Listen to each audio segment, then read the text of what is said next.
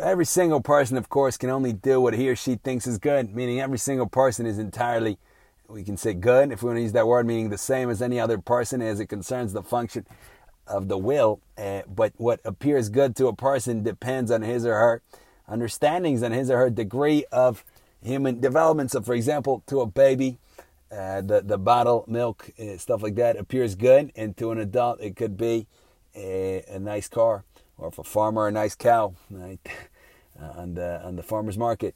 To a little kid, a toy car, appeals, and then to an adult, we already used the example, but a real car, and so forth and so on. So we see that in order for higher things to appeal to us, in order for the truly better option to appeal to us, we have to be growing and developing as human beings. Because if we have any kind of pathology, we have any kind of impingement on our that inhibits our psychological needs, or that prevents our psychological needs from being met, things are going to appear good to us that are not truly, that are not oriented toward the realization of our full potential or of other people's.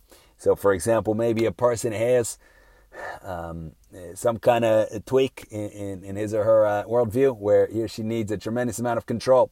So consequently, it appears good to the person to control everybody, right? It appears good. It appears bad to not control people. So we'd say, is that good or bad? So the person means good, right? The person fully means good. This is his or her way of pursuing the good. But we would say, does that lead to greatness for the person? Does that lead to optimal emotional health for the person? No. What does it make life hell potentially for other people that the person knows potentially? Yes.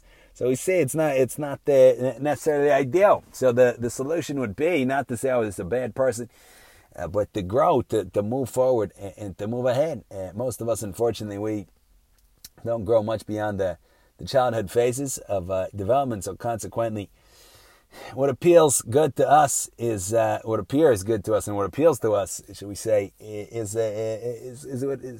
childish, and things that stimulate our emotions, the opportunity to assert ourselves psychologically and impose our kind of narrowness onto a situation, onto another person, to get somebody back, to prove somebody wrong, to all kinds of things like that. And consequently, even if we are things are expected of us, we're in a position of control. We're a CEO. We're whatever the case may be. We're a parent. Right? And we still are acting out these kinds of childhood things. It's not because we mean bad, but because that's within our context. That's what makes sense. So the key then likewise is to grow and to develop. But of course, complication is that when we're in those kinds of lower phases of development, it doesn't appear good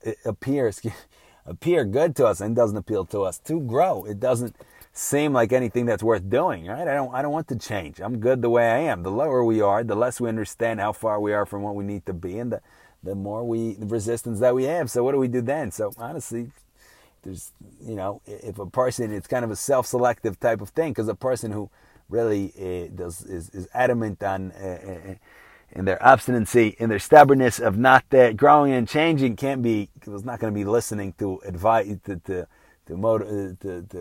any kind of motivation to do otherwise, right? Only a person seeks out self-serving content then to bolster one's nonsense.